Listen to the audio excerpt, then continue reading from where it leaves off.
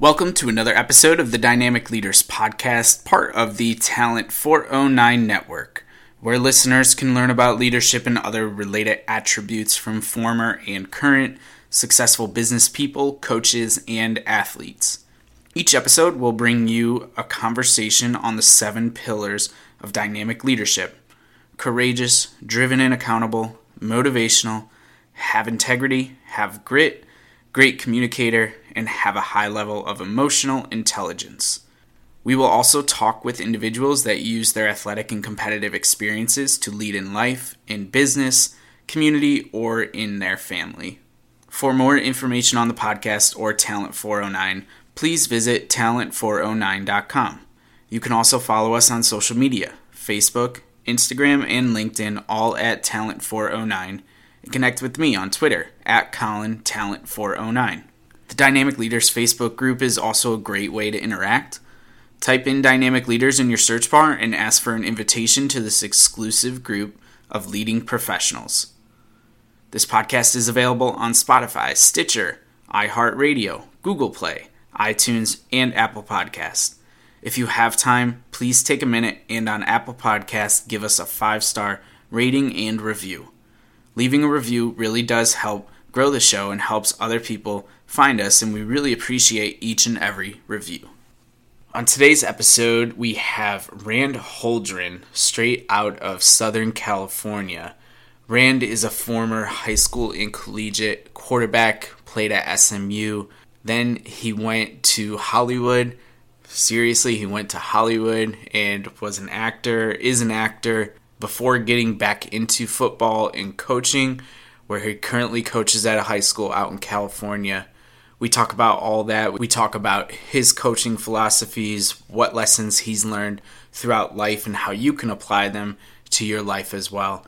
It's an awesome conversation, such a unique perspective. I know you're going to enjoy this one, but first, let's sit back, relax, get comfortable, and let's jam with the White Stripes.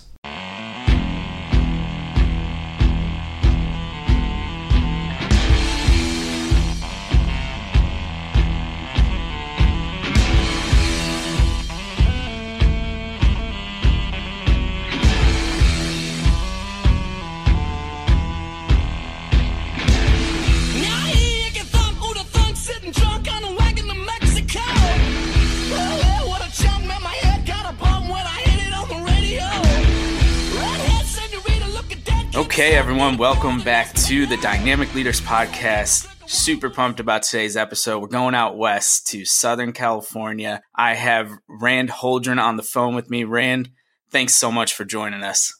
Thank you for having me. You said West Coast. I was expecting sunny, and I got rain out here. So, oh no, maybe you're bringing some of that out. I don't know, Colin.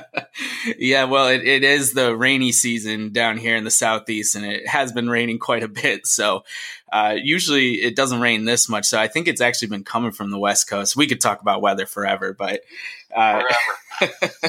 Yeah. So, but I want to give you an opportunity here to tell us, who are you?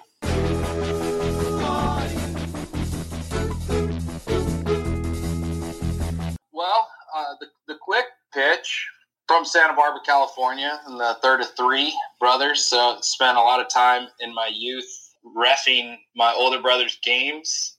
Would that help my sports career, I guess you could say? I played 3 sports in high school and went on to play at Southern Methodist University in Dallas, Texas. I was officially a walk-on. I don't think they thought I was big enough, and they said, if you're good enough in spring ball, we'll offer you a scholarship. So me and the family got enough money together for me to go for 1 year.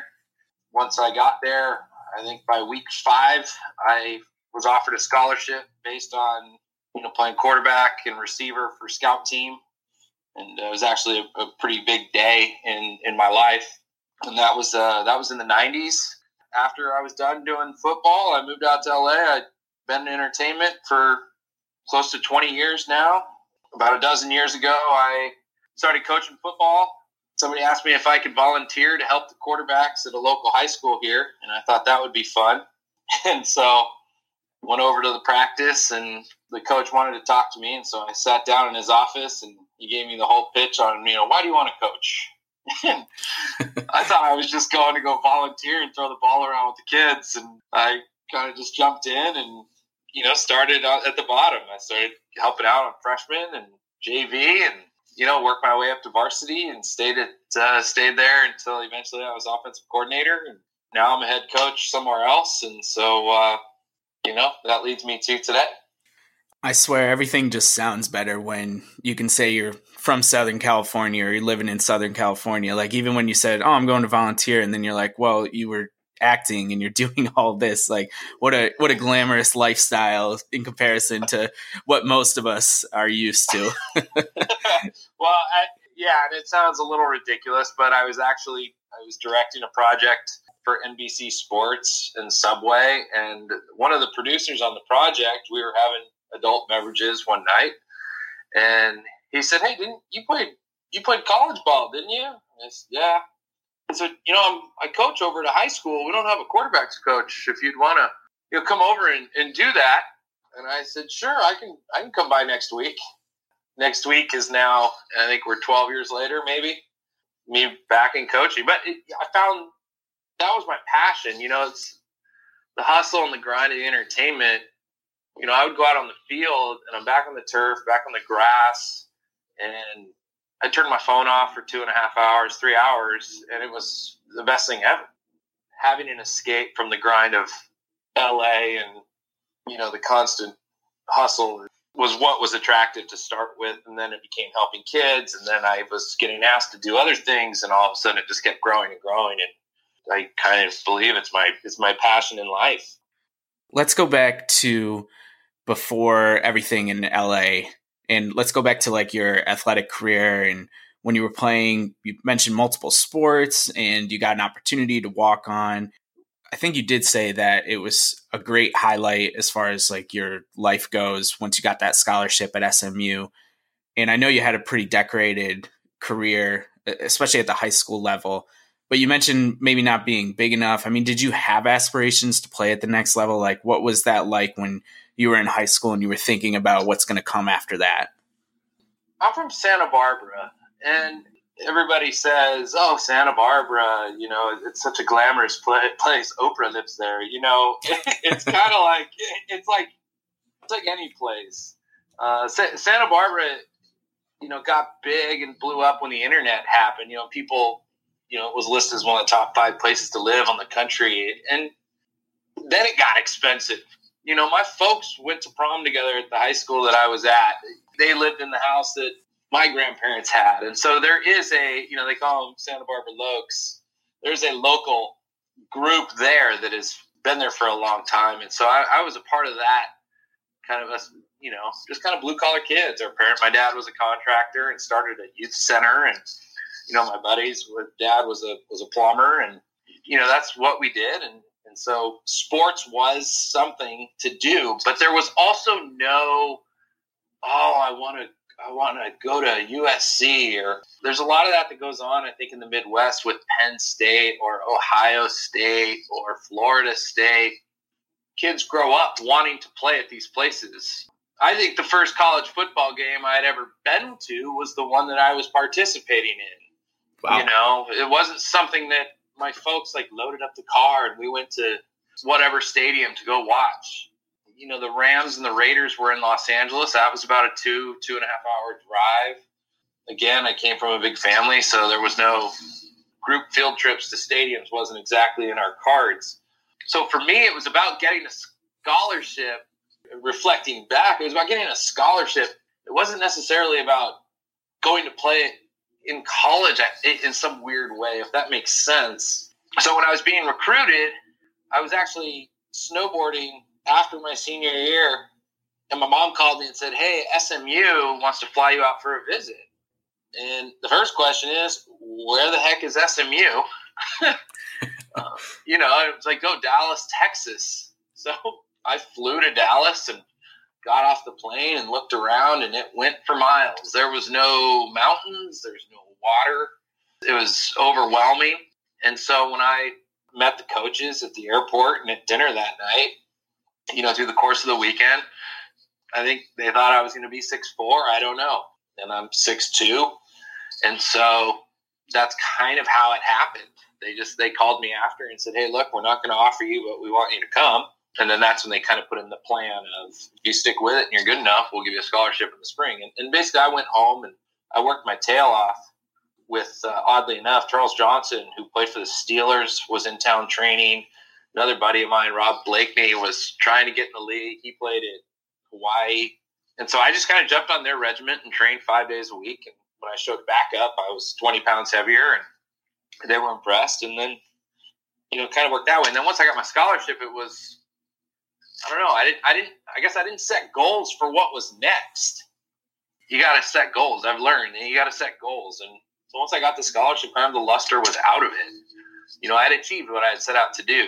I didn't set out to set the WAC record in touchdown catches or, tackles or runs. There was nothing further than that. And I got caught up being a young kid in a big city of Dallas. And, if I could go back and do some things different, I probably would. But you can't. I didn't have a support system. I was in Dallas by myself. And that's tough. That's hard to do. And I think, a lot of my passion for coaching right now comes from being the guy that I wish I had, that was helping a younger version of myself. And that's, in a mentor kind of fashion, and understanding that there are some things that are going to go on that kids are going to participate in. And, it's about keeping it in perspective and having accountability at all times. And so that's kind of where my passion project lies. I'm really trying to help my younger self constantly. But that's that was my trek from Santa Barbara all the way to Dallas. That's super interesting, and I can actually really relate to it. If my business coach is listening to this episode, she's going to know that one of the reasons that I started my business is almost for the exact same reason of, I felt like I wanted, when I was going through athletics, when I was in high school and college, like a little bit more of an expertise direction. Like I had my parents, I had certain coaches giving me some guidance and everything, but I didn't have that like one person who just really knew it all, and I didn't really understand it all. So it was really difficult for me. And I don't want to call them mistakes, but I certainly feel the same way that it seems like you feel about your experience and maybe what could have been. There could have been a little bit more. It's actually also really interesting that you brought up the goal setting, because you read about it. There's a lot of people that say one of the detriments of setting goals is once you reach the goal, then where does the motivation come from, right? And that seems like it's happened to you in the past, and it's something that you're working on now as you're an adult and you've got more experience. But just overall knowing that, I don't know, to me, it didn't seem like, and maybe I'm wrong, so tell me, but it didn't seem like sports was like the be all end all for you when you were growing up. Like there was more to life. You kind of understood that, but sports was a vehicle for you to get that scholarship and to kind of move on from there. I think what you're saying is correct later. I think when I was young, it's all it was. For me, all it was sports. My high school, my senior year, I transferred high schools because I was at a school that just ran the football. I knew I wasn't going to play quarterback in college doing that. I transferred high schools, and I lost a lot of friends, and nobody understood why I did it, because back then you couldn't transfer for athletic reasons. And so I just said, I got to get my grades right. And I transferred, and nobody understood it. And then the first game I threw for 70 yards and 5 touchdowns. And everyone's like, oh, I get what you're doing. And it's, and I used it as a gap year and ended up breaking 12 school records there. And then went on volleyball. I was league MVP in volleyball that year. My family's a big volleyball family. Santa Barbara's a big volleyball community. It was part of the problem of what you're talking about, in that once football ended, I didn't know what to do. I didn't have anybody to I just go to work. I just have to be there from 8 to 5, and you're kind of just, okay. My entire life, I had to be at practice on time. I had to be at workouts. I had to be at study hall. I had to be at weights. I had to be at films. I had to be at the dining hall. And you're being told where to go all the time. and it is a little militaristic, sports is. Sure. And there's a lot of structure. And once I finished sports, I realized, there's no structure in life. I got a job. I worked at a home loan place, and I'm working in the call center. And, when people call in with their questions on their home loans, I had the highest amount in 3 months. I had the highest amount of good guy calls, they call them. And these are when you call in somewhere and you deal with your issue, and then you say, hey, can I speak to your manager to tell them what a great job you did? That doesn't happen often. And I had a lot of those. A lot of people would pass on to my manager that I was great. And I remember going in and asking for a raise. Very millennial of me, right? After 3 months. Because I remember the guy next to me didn't do anything, but he got paid more than me because he had a bigger degree. And I said to my manager, I said, hey, when can we talk about a raise? I got more than this. This guy isn't doing anything. I'm doubling him in things. And they said, after a year, then we'll talk about your raise. And I thought to myself, a year, sitting here a year doing this from 8 to 5, answering phone calls, I couldn't grasp that concept. And so I struggled. I struggled without having to be places all the time. I had one place to be. That was 8 a.m. at work. And I made it, some days with less sleep than other days. But, it took me 2-3 years to really kind of figure out, I've got to pull this together. I've got to find new goals, new aspirations, because I was lost after sports, because we did do so many sports growing up. I was a 3-sport athlete all the way through. And then once I got into entertainment and started to find other things, that's when I really went, there's so much more to sports. And I tried everything. And now with my son, he just started piano. He's 8. I never played piano when I was a kid. I was out shooting free throws or tackling people. I was playing full tackle football at 8. So there is more to life. And, I found that out in my 20s. But now that I've found that out, I'm really fired up about it. Before we move on to your Hollywood career, do you think it's as simple as, for example, you mentioned your son and how he's doing piano now. Do you think it's as simple as encouraging kids, if we have kids, to explore other hobbies, other interests, even if they might be sports fanatics like I was, like it seems like you were as well? Do you think it's better for parents, for example, to encourage them to try different things, just knowing that somewhere down the line they're probably going to have to figure something out that's going to be outside the realm of sports? Yeah, absolutely. And I think you can't judge. A lot of reasons I was all sports. Yes, it is fun, but that's what everybody around me was doing. And I remember, I was skateboarding one time in my front yard. I'll never forget this. I don't even know. I told my brother this, but he was on his way to volleyball practice, and he walks out and he goes, "You're skateboarding again?" Just the way he said it, it just kind of went, "Yeah." I mean, I don't know. And in my brain, I'm going, I'm not. I guess I shouldn't be skateboarding. I don't know. Nobody was doing it in my house, and so, as a parent, if my son wants to try something, I can't judge it. Let me take that back. I can judge it, but I can't let him see that I'm judging it. Sure. If he wants to go do something, piano, yeah, sure. I wish I could play the piano. If I really think about it, I wish I could play the piano. Mm-hmm. He wants to do it, and he's got a keyboard, and I went to the Guitar Center place over here, got him a keyboard, and shopping for those things was interesting, but letting him try different things. I'd wish that I had tried more things in the arts, which is probably what you're going to talk about next. Paul Newman started acting when he was 21 or something crazy like that. I just wish I would have done more arts when I was a kid, but that's not what we were doing. But if I did that, would I have had a scholarship in football? Probably not.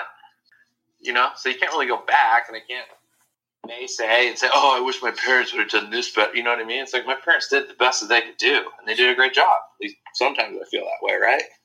Yeah, absolutely. It's a similar, excuse me, it's a similar conversation to, specialization in sports and just limiting your opportunities because, as your son's going to find out, and even, you're probably learning now different things about the music industry that you never knew throughout the course of your life, and just learning from different perspectives and things like that. But it's, like you said, it's a hard line to figure out, where that balance is, and you do the best you can as parents, and everything works out the way it does for a reason. But I can certainly see where, just encouraging people to do different things. And if you don't like it, you don't like it. If you do, you may unlock something. But I think that does take us to the next phase in your life, which is Hollywood. Please give us a detailed rundown on how that happened. How that happened was I was lost, and I got back to Santa Barbara after Dallas, and I took some classes at the city college there, Santa Barbara City College. I took an acting class to get some credits. I didn't finish at SMU. My body was done. Mentally, I was done. And so I got back to Santa Barbara. My dad said, you can live in our house, but you're gonna be finishing school or paying rent. So I said, I will finish school. I enrolled and I took a business class and I took an acting class. And the business class, 8 a.m. and 9 a.m. And the business class I was out of in maybe a month. I dropped it. And the acting class was the first class in my probably entire life where I made every class there was. The first time I got up on stage to do a monologue, the monologue was probably god-awful. I don't remember that, but I do remember the feeling I got. And the feeling I got was like running out onto the field at the beginning of a game. The rush of adrenaline was what I liked about it. And then after that, I did the class, and about halfway through, I started kind of fishing around and trying to find an agent in Santa Barbara. And then my brother had a buddy who was in LA who had done a commercial, which is kind of funny because he had done one commercial. That's all he ever did was one commercial. And I hunted him down. I remember he was cool. He was kind of big leaguing me, but he was kind of trying to, I couldn't tell. And I just kind of said, hey, what kind of classes do I take? And he said, you should take some acting classes down here. Here's a list. So I decided that, I'm going to give this a shot because I really like the feeling. I really am an artsy person. It comes from my mom and her mom. And I always appreciated the arts. And so I drove down from Santa Barbara about 2 hours, and I took this class, and the class was 3 days a week. So I made that commute 3 days a week, Monday, Wednesday, Saturday, and it was a 2-year program. Once I got in that class and saw what it was and the people in LA, I kind of formed a plan and said, you know what, I'm going to give this a shot. I'm going to take this class. I'm going to commute for 1 year. I'm going to live in Santa Barbara. I'm going to save my money, and I'm going to commute, and I'm going to do everything I need to do because I didn't want to just show up in LA with nothing. There's a lot of people that show up here with nothing, and it's a waste of time. If you can hold off as long as possible and then get going, that's what you want to do. And so after a year, I moved down. I did the whole rigmarole. I submitted to 10 agents. I got one meeting. I went in, a terrible meeting, absolutely terrible meeting. I was awful, the whole thing. And then I got some guy approached me about being my manager, and then I ended up booking a commercial within, probably 4 to 6 months of being down here. And I'm still down here standing 19 years later. I've shot over 80. It was a grind, but I decided, and I think, going back to setting goals and doing things, I had something again. I had a goal. I had a reason. I had somewhere I had to be, and I had to be held accountable. The difference is in the entertainment business, you don't have the team aspect. That's another topic for later, but you're really by yourself, and you're running it's individual people. It's more like playing golf or tennis versus playing football or basketball, which is a whole different struggle. But, that's how I ended up down here. So I think I got down here in 2001. So we're 2019, so about 18 years. That's amazing. Reminds me of the HBO show Barry. I don't know if you've ever seen that show before. He's a paid killer that stumbles upon an acting class because the guy that he's being paid to kill is in the class. And he gets called up. I think the guy who's running the show is the Fonz from that show from the 70s. And Henry Winkler. Yes, Henry. I couldn't remember his name. And he brings him up to do the monologue, and it just clicks. Like, it seems like in the same way that it did for you, like the first time you did it. And he's like, "Oh my God, I love acting." And he's a paid killer. I mean, you're you're not a paid killer, obviously.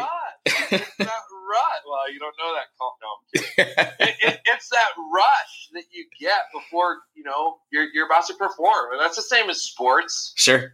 Everyone's a mess at the first play of the game, and everybody gets one play, and then you're off and running.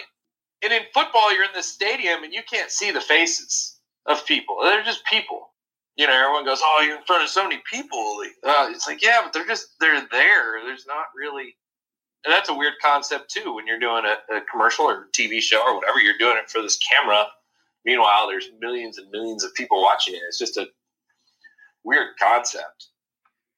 Yeah, I can't even imagine doing it myself. I would be beyond terrified, and I loved that rush. So, I don't know if I would get that watershed moment where when I did it, I'd be like, "Oh my God, this feels just like it did when I was in athletic competition." But I just can't even imagine myself being up there. So more power to you. And you mentioned about accountability and that being one of those things that you learned through athletics that you took with you to the entertainment scene. What were some of the other maybe similarities or other things that you had learned through your athletic competitions that, I don't want to say it made it easier, but maybe helped you bridge that gap? So when you were coming out of college and you were trying to establish yourself in your career, you were able to take those lessons and apply them. Well, accountability is such a big word. It covers, being on time. What does accountability mean, right? You got to be on time. You got to do your work. If you say you're going to do something, you got to do it. You got to make sure that you don't really get a whole lot of credit for practice. Nobody ever goes, "Oh, wow, they must practice forever," right? You don't watch Michael Jordan. He must sit out there forever and do that jump shot. And they say that about golfers too. I say they, sorry for that. But Tiger Woods says you have to be willing to spend hours upon hours on the driving range by yourself. If you can't do that, you're not going to be a good golfer. And that's where the passion comes into play, and why people that have passion, I feel, make it in certain things. And so taking pride in your work. And that was one of my biggest issues, I think, with entertainment, was there was no cheer at the end of the play. It was kind of always just a constant, great, get back going, great, get back going, great, get back going. Whereas in sports, you play a game, there's the win or loss at the end, and then you start over. Entertainment, there isn't that. Nobody, in essence, nobody cares. I learned that early, when I got a little co-star part, my first speaking role on the OC, a show back in the day. I wanted to tell everybody about it. And then, as it kept going, and then one of my last ones a couple years back, Law and Order LA, I didn't tell anybody. Because you realize it's sad to say, but nobody does care. Everybody's worried about what they're doing. And at the end of the day, you kind of got to keep going and set your own marks of what you want to achieve. And you got to work hard. If you don't want to work hard, it's not going to work. A lot of people that I talk to and probably all of them, that are high up in their business, or have a lot of resources, say, you got to work harder. And that's it. The people that have all the juice, the people that, you got to work harder. Ryan Seacrest, he works his butt off. Tom Cruise works his butt off. Aaron Rodgers, Tom Brady, anybody who's good at Tiger Woods, anybody who's good at what they do, they just work harder. There's some skill set involved, of course, and genetics, and you can factor that in. But I think the answer is work harder. And I think that's kind of what I realized when I achieved my goal at SMU. I was working the hardest I'd ever worked before. And, in entertainment, the times where I'm not doing good, I know that if I take inventory on myself, I'm not working as hard as I possibly could. I'm learning that again as a coach, as a head coach now. I need to work harder. That's just it. I just need to work harder. And there's something to be said about guys that are getting up at 6 a.m. and sweating and working out and throwing weights around. It is a little barbaric, but again, that's things you're into. But at the end of the day, if you work harder, I have some buddies in the music industry. They are constantly playing music, constantly. But there's a reason they're successful. So, accountability, I think, covers a lot of things. But, in terms of logistics, you got to be on time. You got to do what you say you're going to do. But at the end of the day, if you're not working as hard as you can, it's just not going to work. Are you an all or nothing person? Do you find you're either on or off the health and fitness wagon? Sweat with Stods has a program that helps you turn habits and fitness into a lifestyle. Healthy Habits is a program designed to help you make lasting, incremental changes in your life that culminate into 6 new healthy habits. No working out required. With a few intentional minutes every day, you can have a huge impact on your health and life. This program focuses on water intake, steps per day, veggie intake, meditation, gratitude, and stretching. 6 habits that will help you look and feel your best.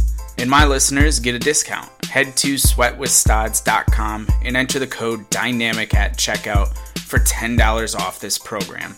I've done this program, and one of the best things that came from it for me was to incorporate stretching and meditation into my daily routine. It does work. It's not an overnight process, but it's easy, it's incremental, and you should really give it a try. And now back to the pod. I'd love to get your perspective on this. A lot of people that listen to this podcast, and just a lot of people in general, aren't fortunate enough to be doing work that they're passionate about.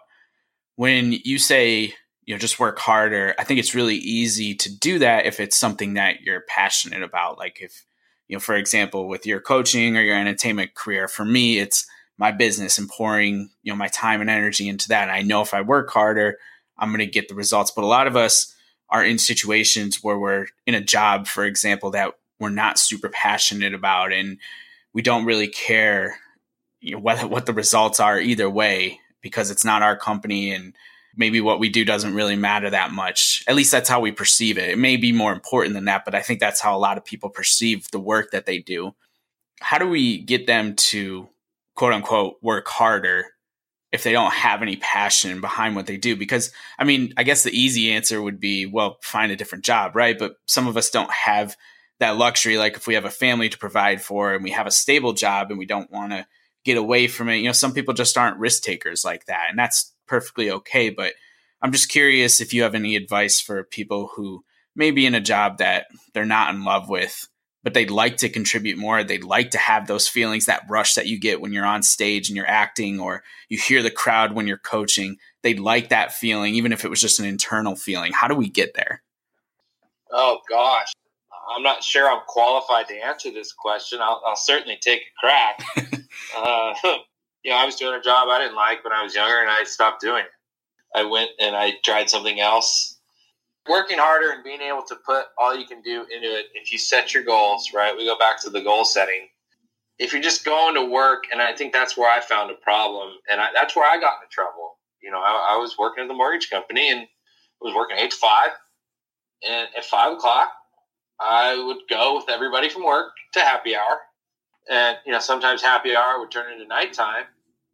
But I was choosing to go to happy hour. I was choosing to go spend my money. I was choosing to go, I wasn't sitting there drinking iced tea.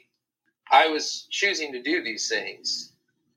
And if there was something that I was passionate about at that time, which I didn't have a passion because I didn't know what to do with my life, later I learned, like, coaching football, being back with football, something that is something that I care about deeply. You know, when I was in the entertainment business from 6 to 8, I shut my phone off. I went to practice. I was with kids.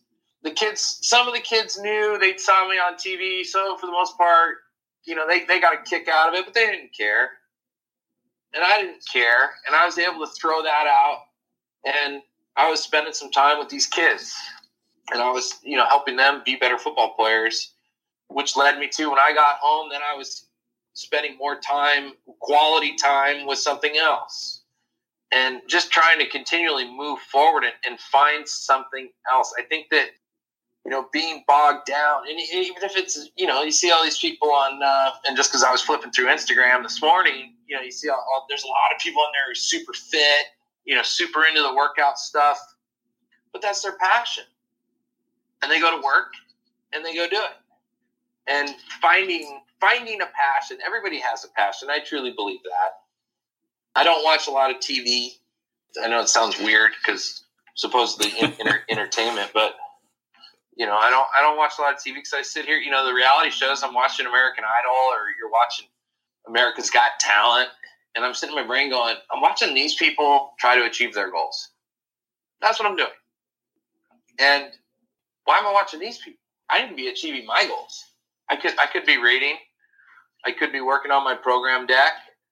I have, like everybody in this world, you know, I have this crazy business where it's space travel that, you know, it's like I'm going to be working on that outline and just trying to find a passion project. And that's what my football coaching started from. It was my passion project. And passion projects don't make any money. And so I think that may help some people, you know, finding a passion project. If it's my mom's in her 70s, you know, she still works because that's what she wants to do. But she has an art class every Wednesday night. She takes a watercolor painting class, and she loves it. I think it's really easy to get stuck in a rut, and it's really easy to be defeated. But, you know, part of it is, and I got to get over me trying to answer myself, like, why are we here? What's the purpose? And a lot of successful people said, like, you have got to get over that moment of why we are here, and you have got to start setting goals and finding results. And this, my slogans thing I mentioned earlier about having a slogan. I'm on my 5th year of having slogans for my year. And my 2015 one was finish. And at the time I went back to college and I was taking night classes. I was taking, you know, the 15 hours so I could finish. And I was taking night classes. I was grinding. But finish was my slogan I used for everything that year. No matter, whenever it got to, I said finish. No matter what I was going to start, I was going to finish it. And that was when I had my book. My book was on the shelf for 2 months. And I just said, I got to finish this. I was in the end of about to finish school. I got to finish this. And now my slogans have kind of evolved over the years, and they're kind of fun looking at all of them now. But, you know, finding goals and being able to finish them and finding a passion, I think, would help some people.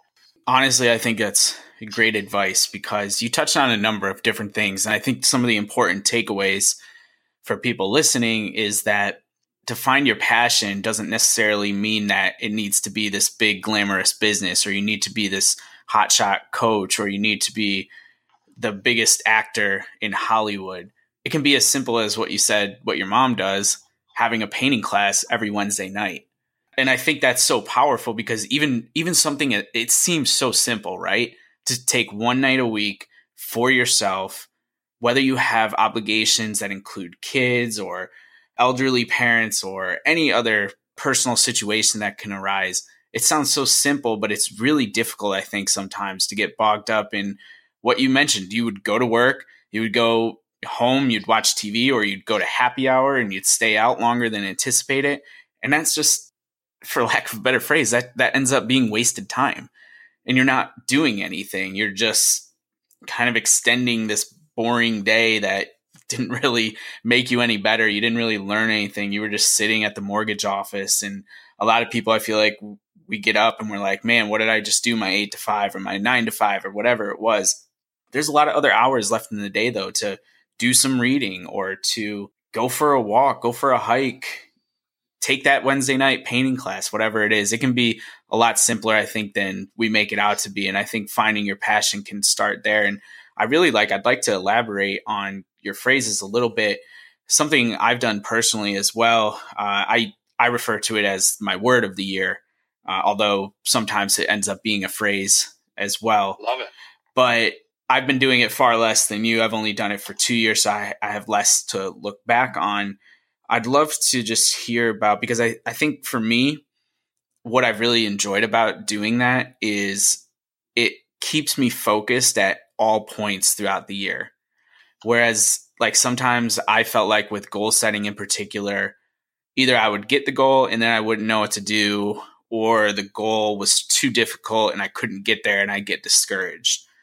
But for example, like one of my words is courageous. And I think it's really easy for me at any point, whether it's early morning, afternoon, late at night, whatever I'm doing, to say like, okay, courageous is my word. What am I doing right now? Like, how can I be more courageous and do different things, like reaching out to you? I didn't know you. I mean, I still don't personally know you, but that was a courageous act to reach out to someone 3,000 miles away and ask them if they want to be on my podcast. So I'd love to hear about what the results have been like for you personally. And have you been able to use that in your coaching as well, like with your teams? I'd be curious to hear about that too.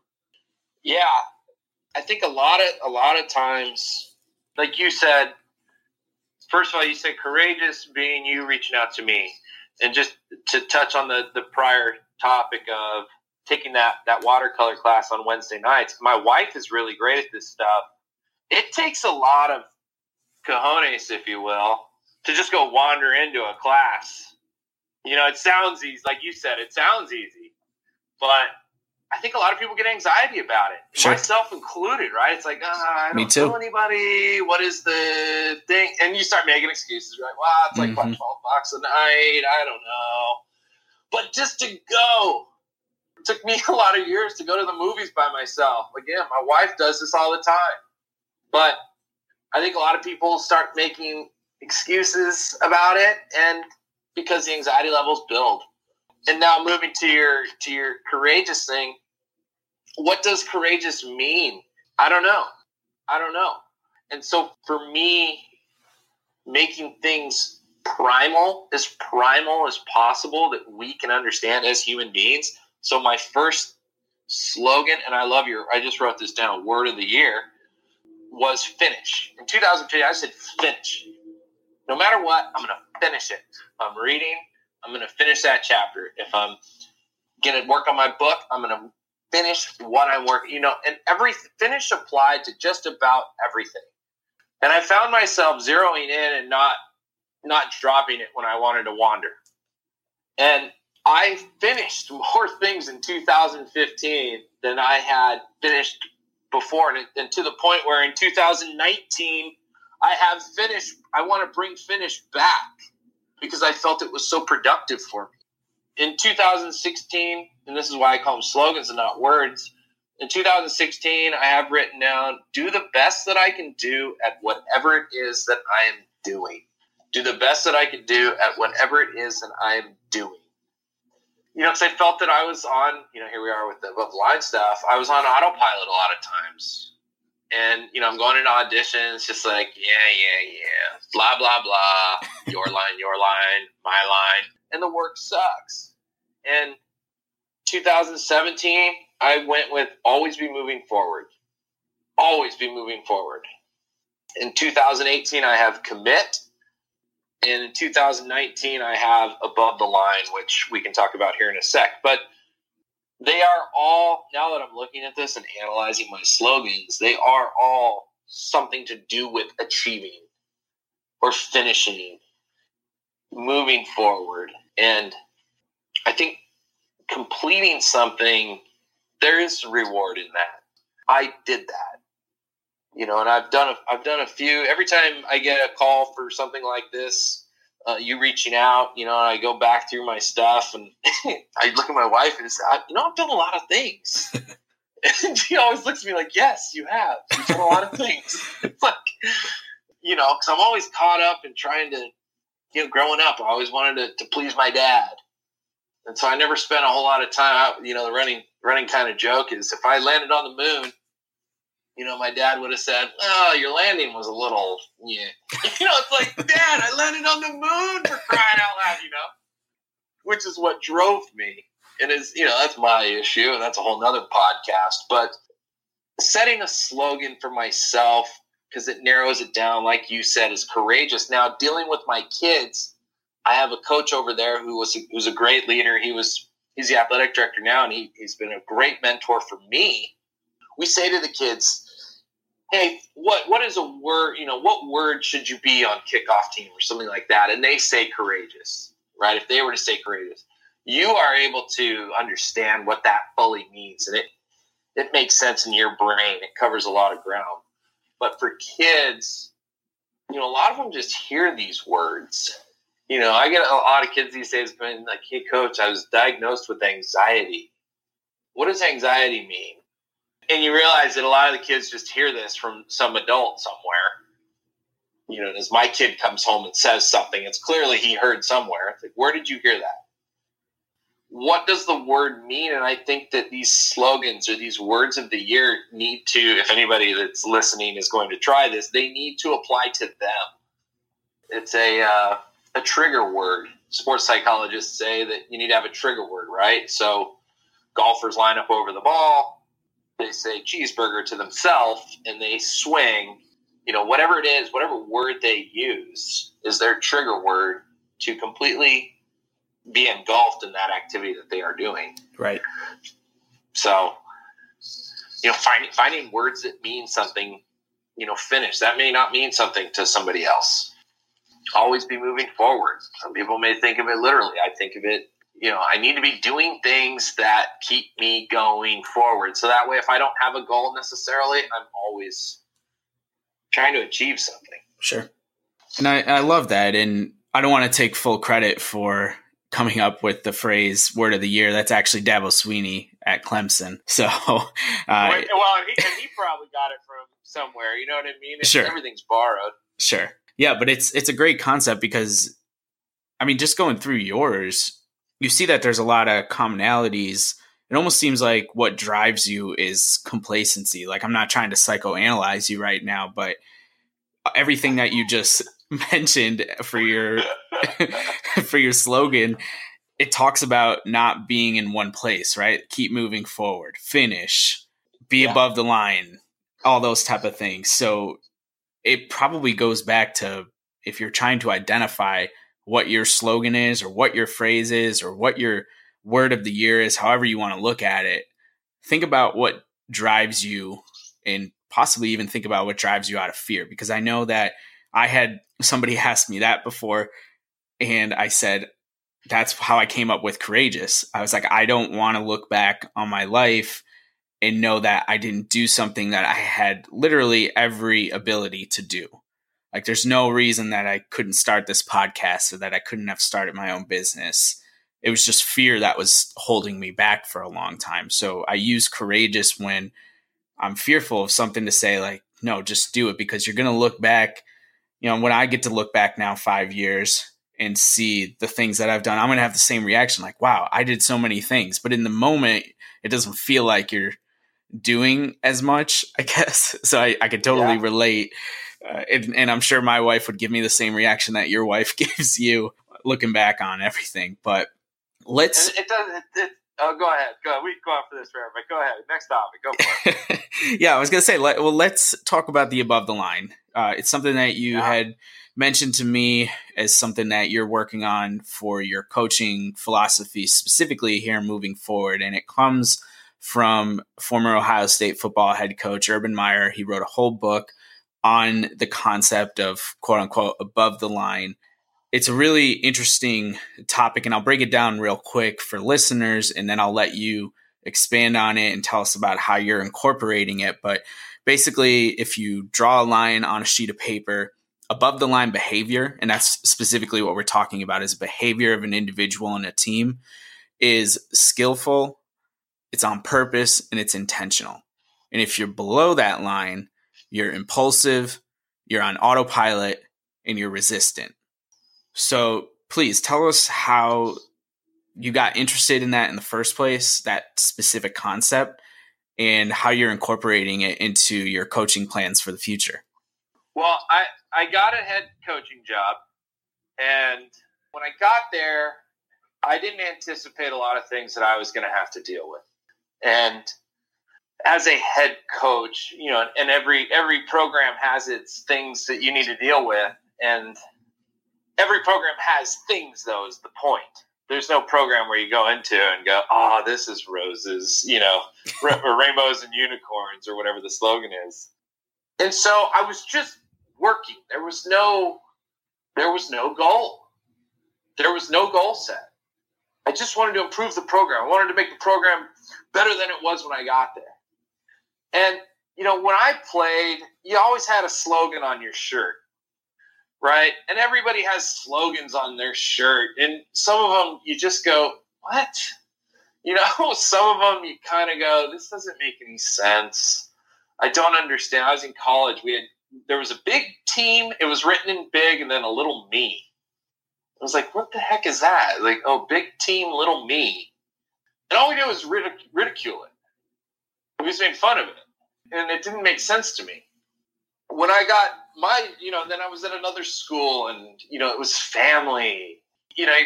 Family. It's just so general. And it never made sense to me. So when I got my job, I thought, I'm not even going to have a slogan. These things are hokey. And the first year, we go 2-8. This was last season. We go 2-8. And we were scattered. Constantly, we were scattered. And I got to do a better job. And so I went back and looked at everything. I went, what? Our guys are, everybody's, when I got there, everyone was rowing boats in different directions. And then we were kind of all rowing the boat somewhat in the same direction. We were tethered together, but everyone still tried to splinter off. And my goal is to get this team working as one. So the off season started. So my first off season, we just started 9 weeks ago. I kicked weights to 6:30 a.m. and just told guys, you're here at 6:30 if you want to be here. If you don't want to be here, you don't have to be here. Not a problem.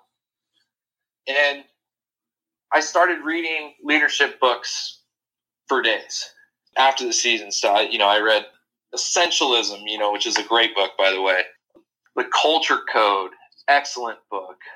I have a buddy up in Santa Barbara, Ruben Zuniga, who kind of got me started on all this leadership activities. And he was fired up that he reached out to me. He's very smart. I credit him for getting me into this stuff and any growth I've done over the last few months. And this Above the Line book I stumbled on, and it said Lessons in Leadership and Life from a Championship Program. And I went with Above the Line, and basically at 6:30 a.m. weights, what we do is for the first 10 minutes, we talk.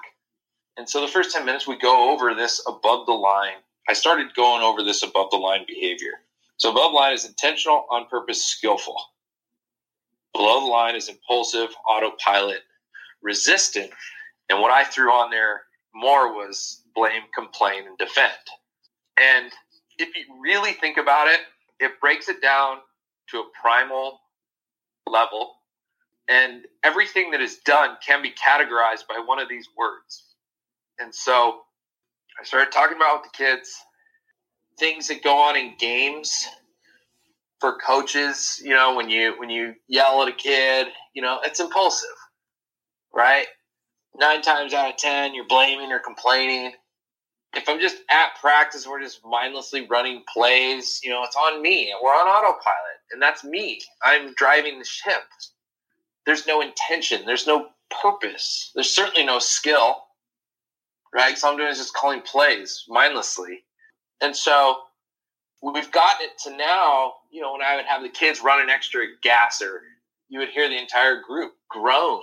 Oh, and it's like, that's below the line because it's complaining about it. And so trying to get the entire team above the line in what we are trying to achieve, and that includes, we've evolved it into mindsets. The purpose mindset is above the line, right? Understanding this drill makes me better. This makes our team better. Bring it on. Whereas the two below the line mindsets are irritated mindset. Why are we doing this? Forget this drill. This is dumb. And then survival mindset. When you sit and you're going, when is this over? This sucks. And so we've spent a lot of time working with the kiddos on above the line behavior. And in 9 weeks, these kids have bought in. We are all going in the same direction. And now we are able, when somebody does something impulsive or on autopilot, you can just say, below line, and the kids have fun with it now. Coach, that was below the line. Yeah, I know. I'm sorry. I apologize. That's my fault. Let's get above the line. And everybody knows because we've worked on it and done it. And now to the wife, and my wife will say it to me, that's below the line. Mm-hmm. You got to get above the line here. You want to make it as primal as possible. That's what they say in acting, right? If you're going to make a choice, it's got to be primal so that you can understand it and boom, go to it right away. And above the line, below line, we've been studying it now, and I keep going over it. Now the kids are wearing shirts. I took something else from this 2014 Ohio State Buckeyes team of making 9 teams. Each team has a leader. And I knew I was onto something when I asked the teams for their names. And the third team's name, they raised their hand. I said, what do you guys got? I was writing it down for the scoreboard. They say ATL. And ATL, for most of us, is Atlanta. Right? It's like, oh. And they go, above the line, coach. It's like, yes. Nice. And so is that name. And that's now on our shirts for the off season. And it really narrows it down, and it draws a line in the sand without saying, and this is what I did as a first-year head coach. If we do this, we get that, Mm-hmm. And I can just, blow a line. Let's blow a line. Here we go. Here's the, up downs or that. You're below the line, so let's just all go. Let's just all go do it. It doesn't have to be this big rigmarole. Guys, I've been telling you forever. The locker room was messy the other day. And finally, I told him a few times, please clean blocker, please clean blocker. And last year, I would have got mad about it. Like, why, guys, I've told you all the time, locker room's got to be clean. Take a lap, up, downs, blah, blah, blah. And I would yell at them. Whereas this year, and which was an impulsive behavior. It was impulsive because I felt disrespected that they were defying my ask. This year, I go pick up all the trash. I put it in a box. I go take it in the locker or in the weight room, and we're having our 10-minute class. And then I said, hey, do me a favor. Will you guys count how many pieces of trash are in there? And they count it, and they come up with 31 pieces. And of course, I asked them to count. They were above the line. They're counting every little piece that was in there. You know what I mean? And I said, 31 pieces. I said, okay, and so fellas, that was in the locker room. That's 31. Is that above the line or below the line? I'll say below the line. It's like, all right, so you guys owe me 31 laps with an up down for the trash. And they got it. They got it. I didn't have to yell. I didn't have to blame. I didn't have to be impulsive. I didn't have to be on autopilot blowing the whistle while they were doing up downs. We went out. We did it with intention. We did it with purpose. And by the end, we were doing it with skill. I'm going, dude, this is a great workout, fellas. But yet it was a punishment too. So I think that having something that you believe in is what, like you mentioned, Dabo Swinney earlier, is very good at. He is very good at that. So I think that is important. And I think that this 2014 Ohio State team, I don't do some of the other stuff in this book, the 5 R's. We've talked about the event plus the response equals the outcome. I think that plays a big role with high school sports. There's an event, and whatever your response is what the outcome's going to be. Mm-hmm. And if your response is above the line, that outcome's going to be positive. Mm-hmm. And so trying to get them on board with that, and I cherry pick some other things too. But that's the above the line. That's the long-winded version of above the line. It's a good book. It's a great book.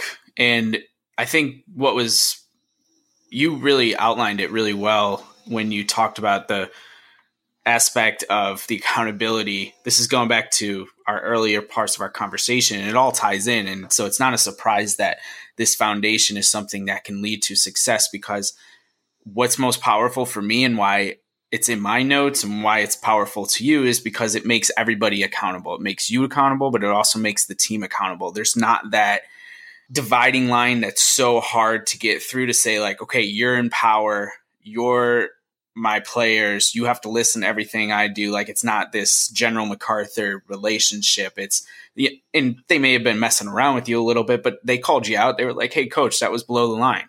That was your behavior. So it keeps you accountable in terms of your relationship with the players, and it keeps the players accountable in terms of their relationship with the coach. And that can go into the corporate world when you're talking about managers and teams and supervisors and everything. And I think it's such an easy concept to implement. And I actually would love, if we do this 1 year from now, I would love to hop back on with you and hear about what your season like is coming up in 2019, because I think that, you're already seeing some positive results, but I also think you're going to continue to see some things. And it would be awesome to get an oral breakdown of what it was like, the things that you learned, the challenges that you're still having, but just knowing that you're implementing this now and look back on it a year, I think would be really cool to do. Yeah, absolutely. Absolutely. It's already made a huge difference in 9 weeks, and it makes it enjoyable. And it's also, I know when I'm looking forward to waking up the next day, I know that what I'm doing is good and positive. And, I look forward to going to these morning workout classes. I really do. And, and the kids are too. Some of the parents told me the kids are having fun. Like, having fun. That's not what I thought I would hear. They're working their butt off, and they're improving. And I'm working on them with setting goals. Nobody had any goals. And I have a freshman kid who was able to bench. It's a big deal when you were able to put the big plates on and do it one time. I had a freshman who did it for the first time the other day. He was pumped. We shared at the end. Hey, DeAndre got 135 for the first time. Everyone gave him a hand. And then, 2 other freshmen squatted 300 pounds for the first time in their lives. And they were super proud of it. And now they've all set goals. And I told them, I'm going to give you guys, a few seconds now, set your goal. And whatever it is, you don't even have to share it. But I want everyone to have a goal of something they're going to achieve. And everybody has one now. It's fascinating stuff. It is. It's amazing. And it's just so simple. And I think that's what you're realizing, or you've already realized, and why you implement it is because you can say, hey, this is simple to understand. Let's do it. You're seeing results in 9 weeks. Like, it doesn't take 9 years to figure these things out. So that's awesome. I'm really glad that it's been working out for you, because I know it's a really powerful dynamic and awesome to do. But since we're getting towards the end here, I know probably got to get back to coaching and don't want to keep you up too much longer here, but the show is called Dynamic Leaders, and I'd love to hear from your perspective about a leader who's influenced you in your own life and why they stand out to you. I've been thinking about this question quite a bit, and I'm new to this world. I'm new to the leadership stuff. Like I said, my buddy Ruben is the one who turned me on to it, and he turned me on to I happen to know Ryan Hawk in a different capacity, and I knew when he started the leadership podcast, I didn't fully understand what it was, and now I've circled back with it, and I'm listening to a lot of episodes. I actually heard your guys' episodes, fantastic. Thank you. And hearing a lot of these leadership podcasts, I thought in my brain, I don't know if I have a leader that I look up to necessarily. What I have kind of is mentors. Sure. And one of the quarterbacks that I coach, I coach close to a dozen quarterbacks, like a private quarterback business. And I have a couple parents in there that are really high up on the chains at their companies. One's in a financial world sector, and every time I'm with him, I'm always just trying to absorb anything he says. He's very results driven, when it comes down to anything. Yeah, but what's the answer? What's the answer? He doesn't spend a lot of time trying to find the answer in the why. And I think a lot of people get caught up with that. And I say a lot of people, I'm really just talking about myself. I get caught up with that a lot. It's like, why? And really why falls in below the line behavior. And I'm really trying to just, it is. It is that. Doesn't matter why. Answering the why doesn't really do much for you unless you're doing a scene and acting. You know what I mean? Like, why am I here? You know? Sure. And so he's very purpose-driven. I have another gal, a mom of another quarterback. She's high up in another company that does malls around the world. You can see she's very trying to finish things, trying to organize things. And she also doesn't get caught up in the why. And I realize that the people that are higher up in the corporate food chain don't necessarily stick around for the why. Like they want to find the answer to what it is. Like the situation is what it is. As I watch movies with my 8-year-old now, who is into movies and creative, you know, we sat and watched. I made him watch all the Star Wars, the ones that were when we were kids. You know, I had him watch Spaceballs the other day. He loved it.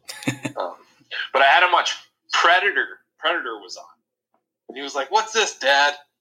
I said, "This is Daddy's favorite movie of all time." And Arnold Schwarzenegger in Predator his name's Dutch, and he's the ultimate leader. He's the ultimate leader. It's the greatest movie ever. It's the shortest. It's short, but the script, it goes from, you know, there's a nice setup. There's a little catalyst moment. It goes break into 2. There's a nice midpoint, right? It goes into Act 3. There's the scene at the end. I mean, it's just fantastic. But him as a leader, you know, it's really kind of dialed in that he is accountable, like you said. He's above the line. Everything he does with a purpose, everything he does with intention and skillful. And so I know it's a fictitious character, but, you know, trying to strive for something that has a purpose and has a reason and a goal is, I think, why we're here. I wish I had some bigger answer. You know, I forget what was Ryan's answer was his dad, you know. Mm-hmm. And the only reason I haven't listed my dad was, you know, my dad was, you know, like I said, if I landed on the moon, well, the spaceship's crooked. You know, it's like, oh my God, you know, constantly trying to find a negative. Sure. And I fight that with myself. That's a genetic thing that I have. So I don't know. I mean, I like to take things from a lot of different people, and I like to learn, like most human beings. And I like to see them as mentors, really. I have a lot of mentors that I reach out to, and I've learned that those people will help as long as I'm helping myself. Sure.